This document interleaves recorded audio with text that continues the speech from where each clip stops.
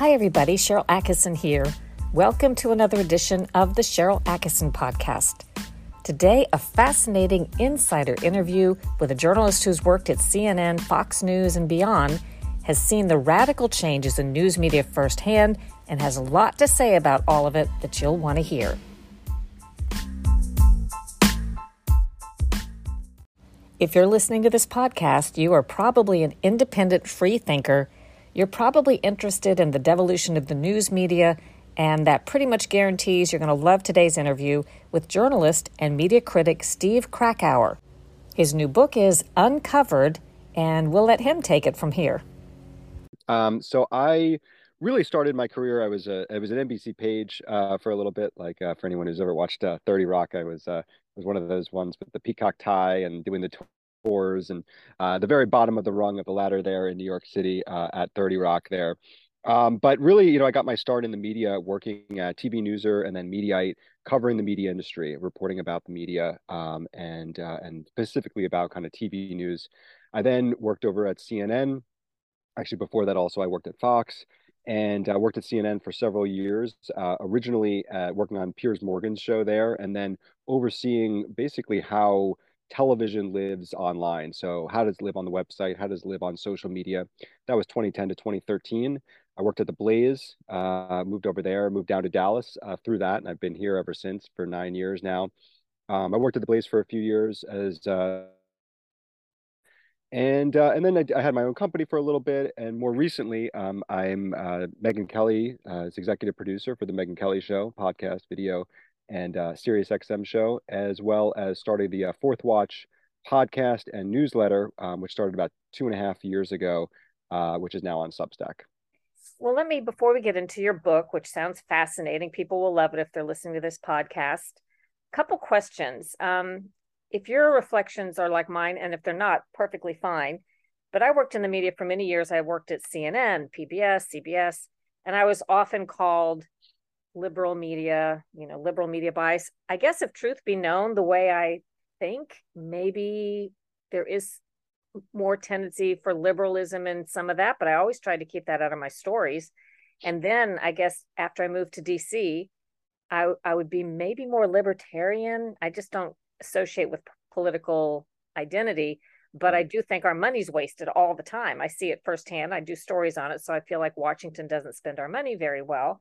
But when you're not just left these days and you don't express left opinions in your stories, you are then branded as falsely being right. And I think that's part of a propaganda campaign, so that people who speak truth to power, if it's the wrong power, it marginalizes them or makes it where some people won't listen to them.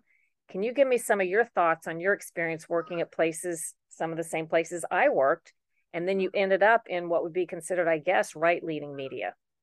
Yeah, I would say I share that same sort of opinion as you in terms of working at places like these outlets before, and really how it's transitioned, because I think that's important. I mean, I was at CNN 2010 to 2013. This is not that long ago. I mean, we're talking about less than 10 years ago that I was in those newsrooms.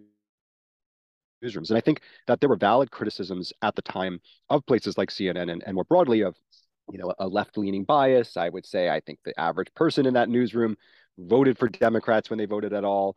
But there was also a sense of really trying to keep that bias in check. This was not a typical occupation to be a journalist. It was to have opinions and to try to suppress them, because that was your part of your job. Objectivity was about presenting the truth no matter where it led, and keeping your own opinions out. That was the standard. That was the principles. And then it shifted because, yeah, I think you correctly diagnosed that in the last 7 to 8 years, I would say, and I sort of track this in 2014 with what happened in Ferguson, which we can get into, but I think it certainly accelerated during the Trump years, but it was not solely based on Trump. And then really what's come after with this real censorship craze and the anti-speech activism that's come in it, we have seen a shift in so many different areas and for so many different reasons. And it's why really what led me to write Uncovered in the first place, which was that the incentives have changed. So now even people that once maybe had the thought that, okay, I'm going to stick with my principles, now they have the fear of getting yelled at on social media, of not being promoted by their bosses. And then you couple that with a real, I mean, I quote a New York Times reporter or former New York Times reporter who's very candid with me in the book. Everyone who I interview in the book, more than 24 people are on the record. And so this is a person who I actually give some credit for saying this and putting their name to it. But she says that there is a young generation in these newsrooms that believe objectivity is akin to white supremacy. And that is a stunning admission, but something that I think is really true. And if what we're seeing is that we're losing the principles of objectivity to a new generation, that if they are allowed to sort of take over these newsrooms, journalism is going to look extremely differently and even worse than it is now in the years to come. I don't know. I'd say too late. I think you've described very well what we're seeing right now. And you can talk to older people in journalism, not that this is purely an older younger divide, but some a Pulitzer Prize winning journalist that I know butted heads in a well reputed journalism group with young people. This was some years ago, the time frame you're talking about when it changed, where they thought it was perfectly fine to insert your opinions. They argued in this internal email, I guess, exchange, perfectly fine for reporters to put all their opinions in their stories as long as they're supported, which is the Right. weirdest notion of journalism to me. And, I'll just say before we move on, I think it's the weirdest idea that reporters even think people should care what they personally think, unless there are instances, and these do occur, where a reporter has done a deep dive into a particular topic and does become a subject matter expert. But short of that, we're typically reporting on things we don't know more about than the people we're interviewing, or probably know less about. Who cares what we think unless we have some kind of expertise? And it's a great intellectual exercise to actually keep your personal opinions out of a story unless it matters because you've done, these deep dive investigations. It's a great intellectual exercise to represent various viewpoints that you may not agree with and to do it fairly. So I think that's been lost. But I agree with you. And let me just say as an example, I think one of the things that's really been in some ways a good thing for the audience to really pull back the curtain in a very real way is Twitter. And I think Twitter has been just disastrous for the press. But part of that is that we can now see that the media, unlike, again, pretty much any other occupation, treats it like it's their diary. And the people there, I mean, they can build a huge so following, true. become influencers, but it's not now their thoughts, they what they actually believe are out there in the public. And it actually shows that even there are good journalists at a lot of these institutions, New York Times, Washington Post, but so often they're undermined by their own colleagues and even their own thoughts that they're just spilling out publicly on Twitter. And just one example I write about in Uncovered is there's a reporter named Astrid Herndon at the New York Times. And right after Governor Glenn Youngkin won election to become governor of Virginia, he tweeted that night, election night, his essentially instant analysis of what happened. And in his mind, it was white grievance politics that won out that day. And not, of course, if you look at the exit polls, the education and the COVID lockdowns and all of these other things. Plus, look, there's millions of people who voted for Governor Youngkin, and so there's lots of reasons probably that people voted for him. But that was his instant analysis. He put all that out on Twitter. 3 days later, he files a report for the New York Times, a news report that was from the border of Virginia and West Virginia, featuring 8 interviews with white people, farmers, rural Virginians, who essentially confirmed his story that it was white grievance politics. That was why they voted for him. And that was portrayed as the reason he won. And okay, that's not necessarily showing that it's made up, but what it's showing, we see the sausage making. We saw that night. That was the story he wanted to write. And then he went and did it because that was his opinion of what happened. And then it becomes the news for the New York Times readers. Well, more nuance. So I saw it change at CBS, whereby I was, for most of my career, encouraged to go find great stories and investigations and tell them what happened. And you do leave the office with a theory in mind or an idea of what the story is. But the beauty of real journalism is, as you actually go about investigating or interviewing people, you often find it's not what you thought. And Right. too often today, journalists and their bosses write these little films or movies, these plots in their head at the beginning of the day. And I saw this at CBS before I quit. And then have the reporter go out and fulfill their little novel by casting characters that will say what they want. The truth be damned. So when I would come back and say, toward the end of my time at CBS, that's not what happened, or this is a better story. Here's what people actually said. Here's what's actually going on. They didn't want to air those stories. So that was the big shift that I saw, as you described, people going out and fulfilling their own notion. They may be ill informed, but their own notion of what a story is. So tell me, Right, right. Yeah. when you wrote Uncovered, what was sort of the idea that you had in your mind that you thought needed writing about? What did you set out to accomplish? I guess we've probably covered some of that, but how would you describe it? Yeah, I really, the genesis of the book, frankly, was after Donald Trump won election in November of 2016. I, I, I was a little bit surprised, but I live in Dallas. I have lots of friends who are, people have messy points of view. They're not reflected in the punditry we see on cable news. And so I knew, gay couples who voted for Trump, and I know who, it was all over the map. But the media was shocked. I mean, there was reporting on this both in my book and elsewhere of people crying in the newsroom because they were just they couldn't deal with it. And it was beyond just Donald Trump. It was the fact that they clearly missed something. They missed a very key thing, what was happening in the country. And in April of 2017, I put together this little proposal. I called in all my favors to executives at CNN and CBS and ABC and NBC, and I pitched them on this short, like kind of 3-page proposal of, look, clearly you've got some blind spots here. You missed the mood of the country. How do you reconnect with an audience that has different perspectives that are not being reflected in your coverage now and correct for the future? And there was a little bit of interest, but ultimately everyone passed. And that then turned into Fourth Watch, which I started in December of 2019. And that really was the start of this book, which is to try to explain to the average person, this is not just what happened over these last 7 years, some key examples, some case studies, but to really try to understand how it happened and why it happened. Because I would love if the corporate press suddenly got their stuff together and started to correct some of these clear issues that they have and blind spots that they have. But they're like tankers, and it's going to take forever to turn the right direction, even if their head's in the right place. So instead of that, start to understand, start to see what the red flags are that you can identify and know for the future. So we don't need the gatekeepers to get better. There's enough independent press out there. Read this and understand, this is what happened. This is what to look for in the future. And here's how to avoid it.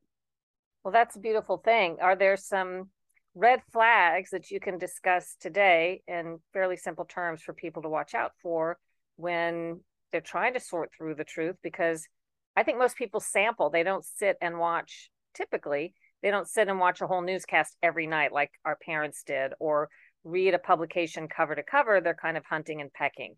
What would you say they should be on the lookout for?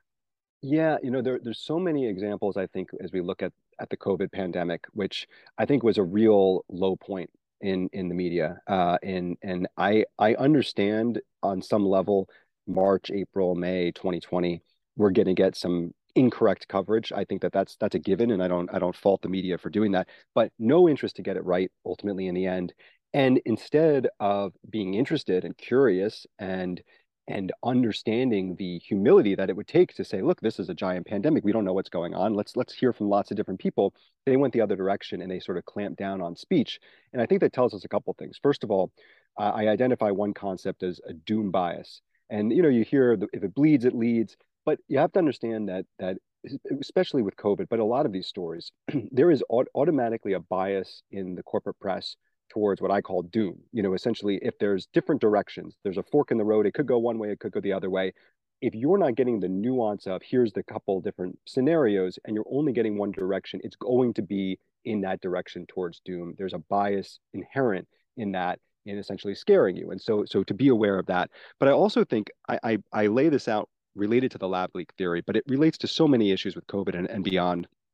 And there's Nate Silver of ABC actually has a great quote about this that I put in the book, where if there's a debate going on and there's two sides and there's evidence on both sides, like with the lab leak theory, for example, and there's experts on both sides, but only one side is interested in policing the discourse, in essentially saying we shouldn't hear from the other side. Only one side is saying that.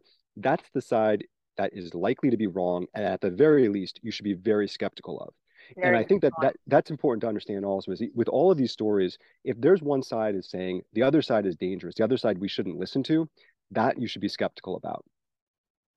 I think that's a great point. And going outside COVID, and I can say I've tried really hard over the years to improve my journalism as I go. There have been valid critiques of what I've done and realization over the years of unintentional bias. But one thing I noticed, again, a non-COVID example of the doom, we always look for the most interesting facet of a story. So you go to a hurricane and you look for the most flooded street to do your story on, or Right. you go to a war zone and you find the worst part. And I've come to learn and try to give better perspective that I was in Greece. I was in Athens one time for vacation with my daughter, and there were riots going on, but we never saw them. Actually, we drove past one. It was literally one small block of Athens, and they actually took lunch off, took a break.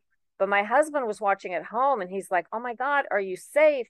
Athens is a mess." And I had to explain to him, it's just one block of Athens. Like we don't even see that. And I've started to try to give that perspective sometimes. Like we were covering the Iraq War long after most of it was over, but there was still a very troubled zone and area in Iraq. And but much of Iraq looked really good. And we just didn't do, I started arguing at CBS, we should show on a map that this is a very tiny geographic region that's still dicey. Not that it's not to be covered. We should absolutely cover those stories, but give some perspective as to what's really going on in the big picture. And I think too often that's sort of an unintentional bias. We're just always looking for the interesting factor, and we're not always giving a good context or perspective for it. Yeah, that's really interesting. I do think that there's limitations to the old model of journalism, frankly. And like the 60 Minutes, you can at least tell a little bit more of a nuanced story. But a cable news hit, you're talking about 3, 4 minutes. If that. Blog posts now, I mean, Twitter. We get more and more granular as we go, and that really hurts the audience because at the same time we're dealing with, I think, and again, whether it's COVID, whether it's the Hunter Biden laptop story, which is the first chapter in my book, which I think is it tells so much about what happened to the press and its complete decline. There is an interest in not telling the full story to the audience, and I think it stems from a distrust of the audience that you can't handle the nuance, or in some cases, the media themselves, the journalists covering it are maybe a little bit in over their head. Maybe they're a little bit lazy about it. Maybe they're a little bit incompetent and they're not able to tell that story. So they automatically go to the easiest way possible to tell it, to the one that they think is a singular way of doing it, the sort of consensus opinion, rather than presenting the full picture because it's just easier. And I think we see poll after poll. Obviously, anyone who's listening to this podcast knows the trust in the media is at all-time lows. I saw one poll that it's not just the right, but independents. I mean, there's 8% of Republicans trust TV news and 8% of independents trust TV news. I mean, this is disastrous numbers for the corporate press. And why is that? I think part of that stems from this idea that the press doesn't trust them and they can feel that. And I think that's the reaction to it. What do you've coined some phrases to explain these things you've observed. What is it that you refer to as glance journalism? Yeah, we see this so often now, especially as a 24-hour news cycle becomes a 1 hour, 24-minute news cycle, as Twitter has really ramped up. The way a story originally gets covered is often the thing that gets stuck in people's minds because the media never goes back to really, they don't have an incentive to go back and correct things if they got it wrong. We see this a lot with like shootings. So what's the motive in this shooting that the media is covering, tremendously wall to wall for a few hours, maybe a day. Okay, now we're moving on. And then whatever was seeded out there, this sort of the glance coverage of it, just a glance, that's the story that gets stuck in people's minds, even if years later it gets corrected.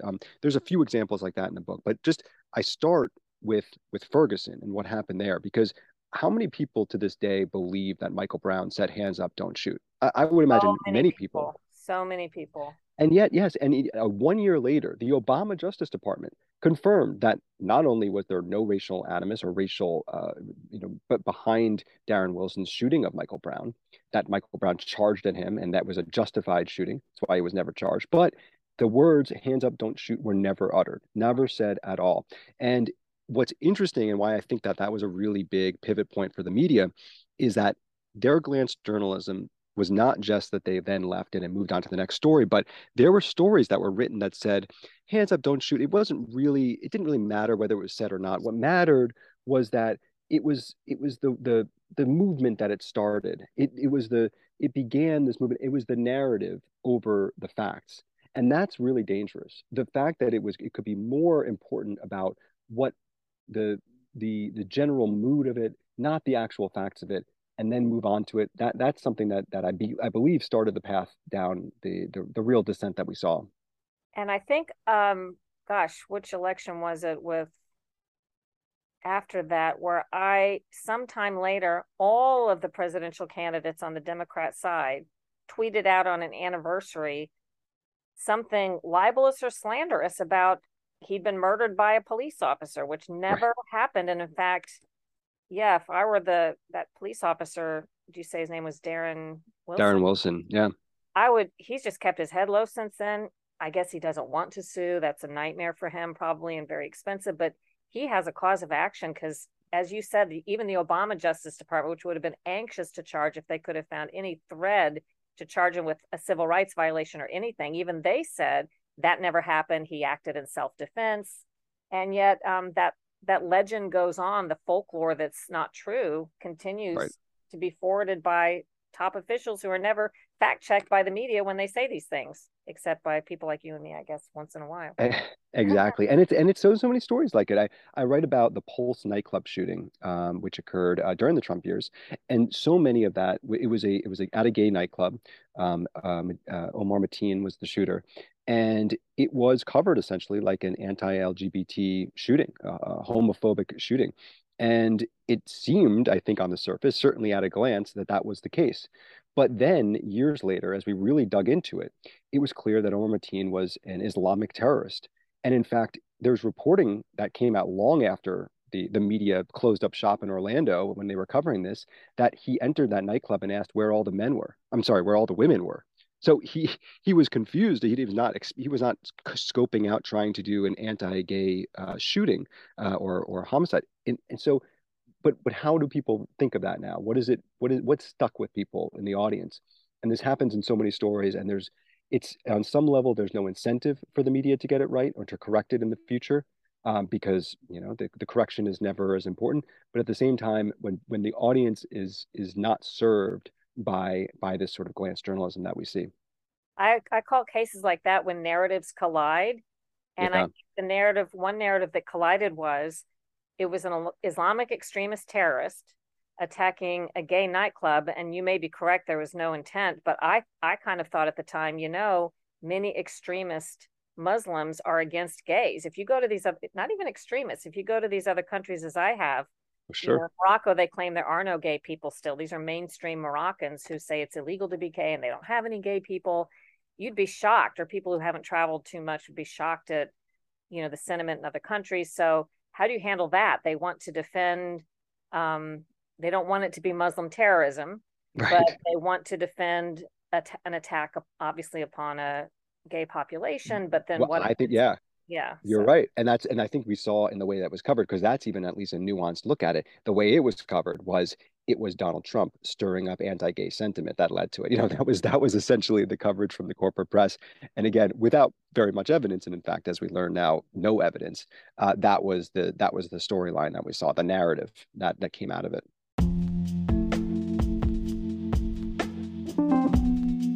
Much more after a short break.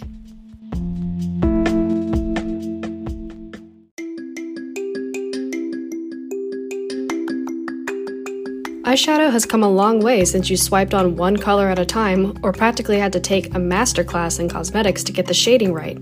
Hi, I'm Star, owner of the Lemonade Mermaid, and I've designed an exclusive shade-shifting, multi-chrome pigment for eyes that's like no other you'll ever see.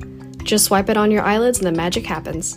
Depending on the angle and light, it shifts between hues of golden pink, or green and pink, and even purple and gold. The shading is done for you. Just $25 for a jar that will last you months. My website is store.lemonademermaid.life. And listeners of this podcast can get 20% off these incredible pigments by using the checkout code PODCAST. I hope to see you at store.lemonademermaid.life today.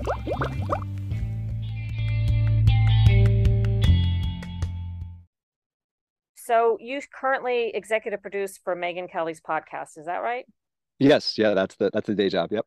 So she has a huge following, but I know people will be interested if they happen to be listening and haven't seen her, how maybe some people listen to this podcast, probably much smaller number, but maybe some people listen to this that haven't found where she is now. Can you tell us where to find your program? Yeah, absolutely. So the Megyn Kelly Show is live every day from noon to 2 p.m. Eastern Time on Sirius XM channel 111. So you can listen to it live. We also put out the free podcast after on all podcasting platforms and full video show as well on YouTube. So youtube.com/Megyn Kelly. And yeah, frankly, I think this book and kind of my philosophy on where the media is, I would say aligns a lot with you, Cheryl, but also with Megyn, who has been in these newsrooms. She's been at Fox, she's been at NBC, she's seen the inside, and now is on the outside and in independent media, but can still bring that insider perspective. And I think can understand the faults of the corporate press, can understand some of the positives, because I think that you put a lot of resources, you can do some good journalism too. But by being outside, you can really focus on truth more than anything else. And that's what we try to do. So tell us, we don't have to spend a whole lot of time on this, but what is your view to the extent, I don't know if you wrote about it in your book, what happened to Megyn or what her experience is? She was such a star at Fox. She didn't always have the opinion some people wanted her to have. I think she was very nuanced. She's a very bright person. My take, just as a casual observer, went to NBC. They kind of, to me, minimized her her impact and influence as a great journalist on issues. She was doing a talk show, Yeah. but it wasn't quite the same thing. And then she's gone from NBC, and now she's doing more of, I think, what she made her bread and butter, her reputation doing with her daily show. But what's the take or the lesson of Megyn Kelly, would you say, as far as you know? Well, I have to say, I don't know exactly what happened internally, but I can tell you that if there's one example of the general, corporate media, the Acela media, as I call it, that's based largely in New York and DC, getting it wrong, what happened with the end of her time at NBC, I think would count in that. I don't have any inside information other than saying it became very clear to me that Megyn was poking the bear in ways that they didn't want. She was very strong in covering some of the Me Too stories, even the ones that intersected with internally at NBC. I think that made a lot of people uncomfortable. That's my take on it. But I can also say that I think what we've seen since then, right? So she was sort of early in, I think, what ended up becoming the ridiculous ways that pressure campaigns through social media can completely torpedo good journalism. I mean, I spent a lot of time in the book and uncovered writing about what happened to James Bennett at the New York Times after the Tom Cotton op-ed publishes, which again, people may be familiar with the story, but essentially what happened, and I talked to people who were inside at the time who go on the record and say people were crying that I work with that this horrible people, my friends won't talk to me because I work at the horrible New York Times that published a column. Give us this one paragraph. Tom Cotton wrote an op-ed, the New York Times, tell me if this is right, New York Times published, that talked about something that had lots of credible threads to it, the COVID lab leak theory. Yeah. And go ahead. Oh, well, no, actually. So yes, I mean, that was another thing that Tom Cotton got in trouble for. Okay, tell me this what one, you're talking about. Yes, this is he writes a column about basically it was called "Send in the Troops." It was during the social justice protests that led to the riots after George Floyd, and his point was, the federal the military should get involved in clamping down on these riots and that are going on across the country. It was a column that was fairly nuanced, I should say, and it also was probably not a very surprising opinion coming from Senator Tom Cotton, but it caused an enormous uproar internally, and then that spilled out externally. And the because staffers, people inside the New York Times didn't like conservative Tom Cotton having his views expressed in the New York Times. exactly. And in fact, they actually wrote this was something that a lot of staff, including people that were very low on the totem pole, put out publicly and said, publishing this column puts the lives of Black New York Times staffers in danger. And it was that implication that is dangerous to publish this column that ultimately led this action by pushing out the editor, James Bennett, who, pushing him out of the paper, causing all other sorts of cascading effect of what happened there. And it shows you that A, these pressure campaigns work, but B, that the people that are in these newsrooms, and I'm talking about journalists these are not activists. I can understand activists being mad about it, but journalists being able to say, listen, we think publishing thoughts and opinions and writing is dangerous. They just don't fundamentally understand journalism. So I think it really was a key moment. I spent a lot of time on it and uncovered, but it's we've seen this play out in case after case, and people digging up old tweets from people and trying to get them fired, people trying to say one thing publicly, and then as we learn after, I write about Sharon Osbourne, what happened with her, as we learn after, they were actually saying to her, I don't even really believe this, but they had to say it publicly because the fear of being attacked on Twitter. I mean, it's a really crazy time right now, and I do think that a lot of this is playing out in a lot of different areas, whether through Meghan and others. Well, I have a dream, and my dream is when people first started trying to use social media with these mobs to try to influence people's jobs or issues, if the news organizations had simply said, we don't really care what Twitter's saying, then those who manipulate social media, because as we know, they're heavily controlled now by the special interests that want to manipulate news and information, they wouldn't have a go-to that was effective if news organizations had simply stayed independent. But they treat this crazy social media as if it matters. So then it does matter. And they're in this death loop that they've created for themselves. They have to respond to it, even though it could be artificially generated and not reflecting at all what many people think, but it becomes this self-fulfilling thing. 100%. I mean, it's completely right. And I think, as I lay out in one of the chapters about the broken financial incentive structure in the corporate press right now, I think this is a huge problem because if the business was still as strong as it used to be, I write about ESPN as an example, which, ESPN has good years and bad years, but they're just printing money. But then suddenly they start to feel it. They start to feel the quicksand going. And then they're no longer as strong in their principles or in, standing strong, doing things that are purely about what's best for the business, what's best for the widest group of our audience. No, now suddenly you're potentially going to be swayed by the mob. And as you mentioned, not a large representative section of the country.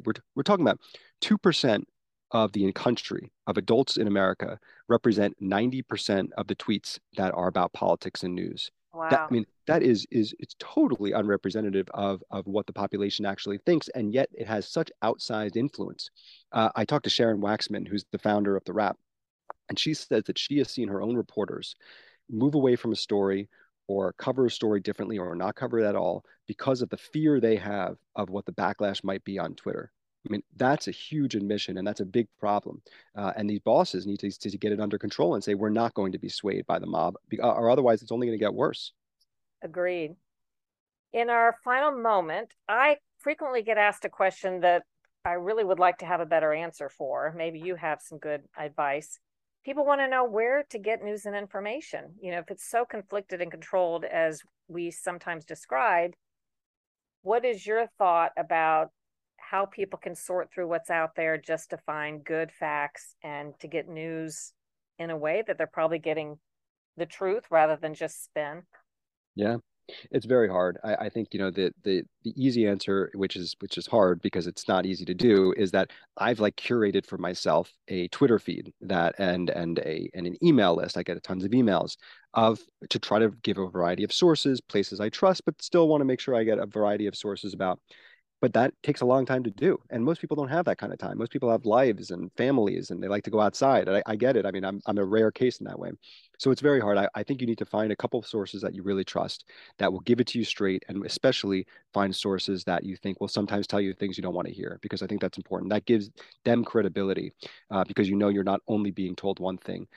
There are sites like Real Clear Politics, I think, does a pretty good job of giving a nice representative snapshot in a moment of a variety of what's out there. But unfortunately, there's not one go-to that I can point to and say, this is great. I mean, look, I think the Megyn Kelly show, I think you do a great work, and I try to be honest, but look, it's hard for people these days to find that. You can't just go turn on the news and get the news. And so it takes a little bit of extra work to really feel like you're as so well informed these days. Well put. So let's remind people the name of your book and where they might be able to get it. I guess a lot of people Absolutely want to buy on Amazon, but a lot of people don't want to buy on Amazon. So give us the way they can order. Sure. Yeah. So the book is Uncovered: How the Media Got Cozy with Power, Abandoned Its Principles, and Lost the People. It is available everywhere. You can find it at readuncovered.com, Amazon, wherever you get your books. And I will also say, in addition to the hardcover, you've got the audiobook, which I talk to, all the people that I talk to on the record, I've also recorded. You can hear it in their own voices: Tucker Carlson, Will Cain, people from the New York Times, Washington Post, NPR. All of the quotes in the book, you can actually hear the people say it as well, not just me. That's wonderful. So thank you so much for giving us the lowdown on all of that. Very interesting reflections. You sound a little bit like I sound when I talk about these issues, but Yeah. that's just because I think we see a lot of the same things as people who've been inside the mainstream and now working independently. That's probably not a coincidence that we see a lot of the same things. Well, thank you. I have to say your books on some of these topics for sure is something that I've always looked up to and just found is like really eye-opening on this kind of experience. Well, I appreciate it. And congratulations on Uncovered. The book is Uncovered: How the Media Got Cozy with Power, Abandoned Its Principles, and Lost the People.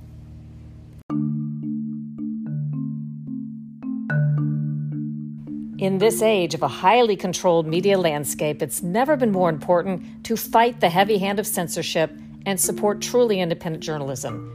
Go to SharylAttkisson.com and click the Store tab for a great way to do that. There are all kinds of cool products. A lot of them make great gifts that feature catchphrases like, "I tested positive for critical thinking," and "Do your own research, make up your own mind, think for yourself." Proceeds support independent journalism causes like the Sharyl Attkisson Ion Awards for off-narrative, accurate reporting. Go to SharylAttkisson.com and click the Store tab.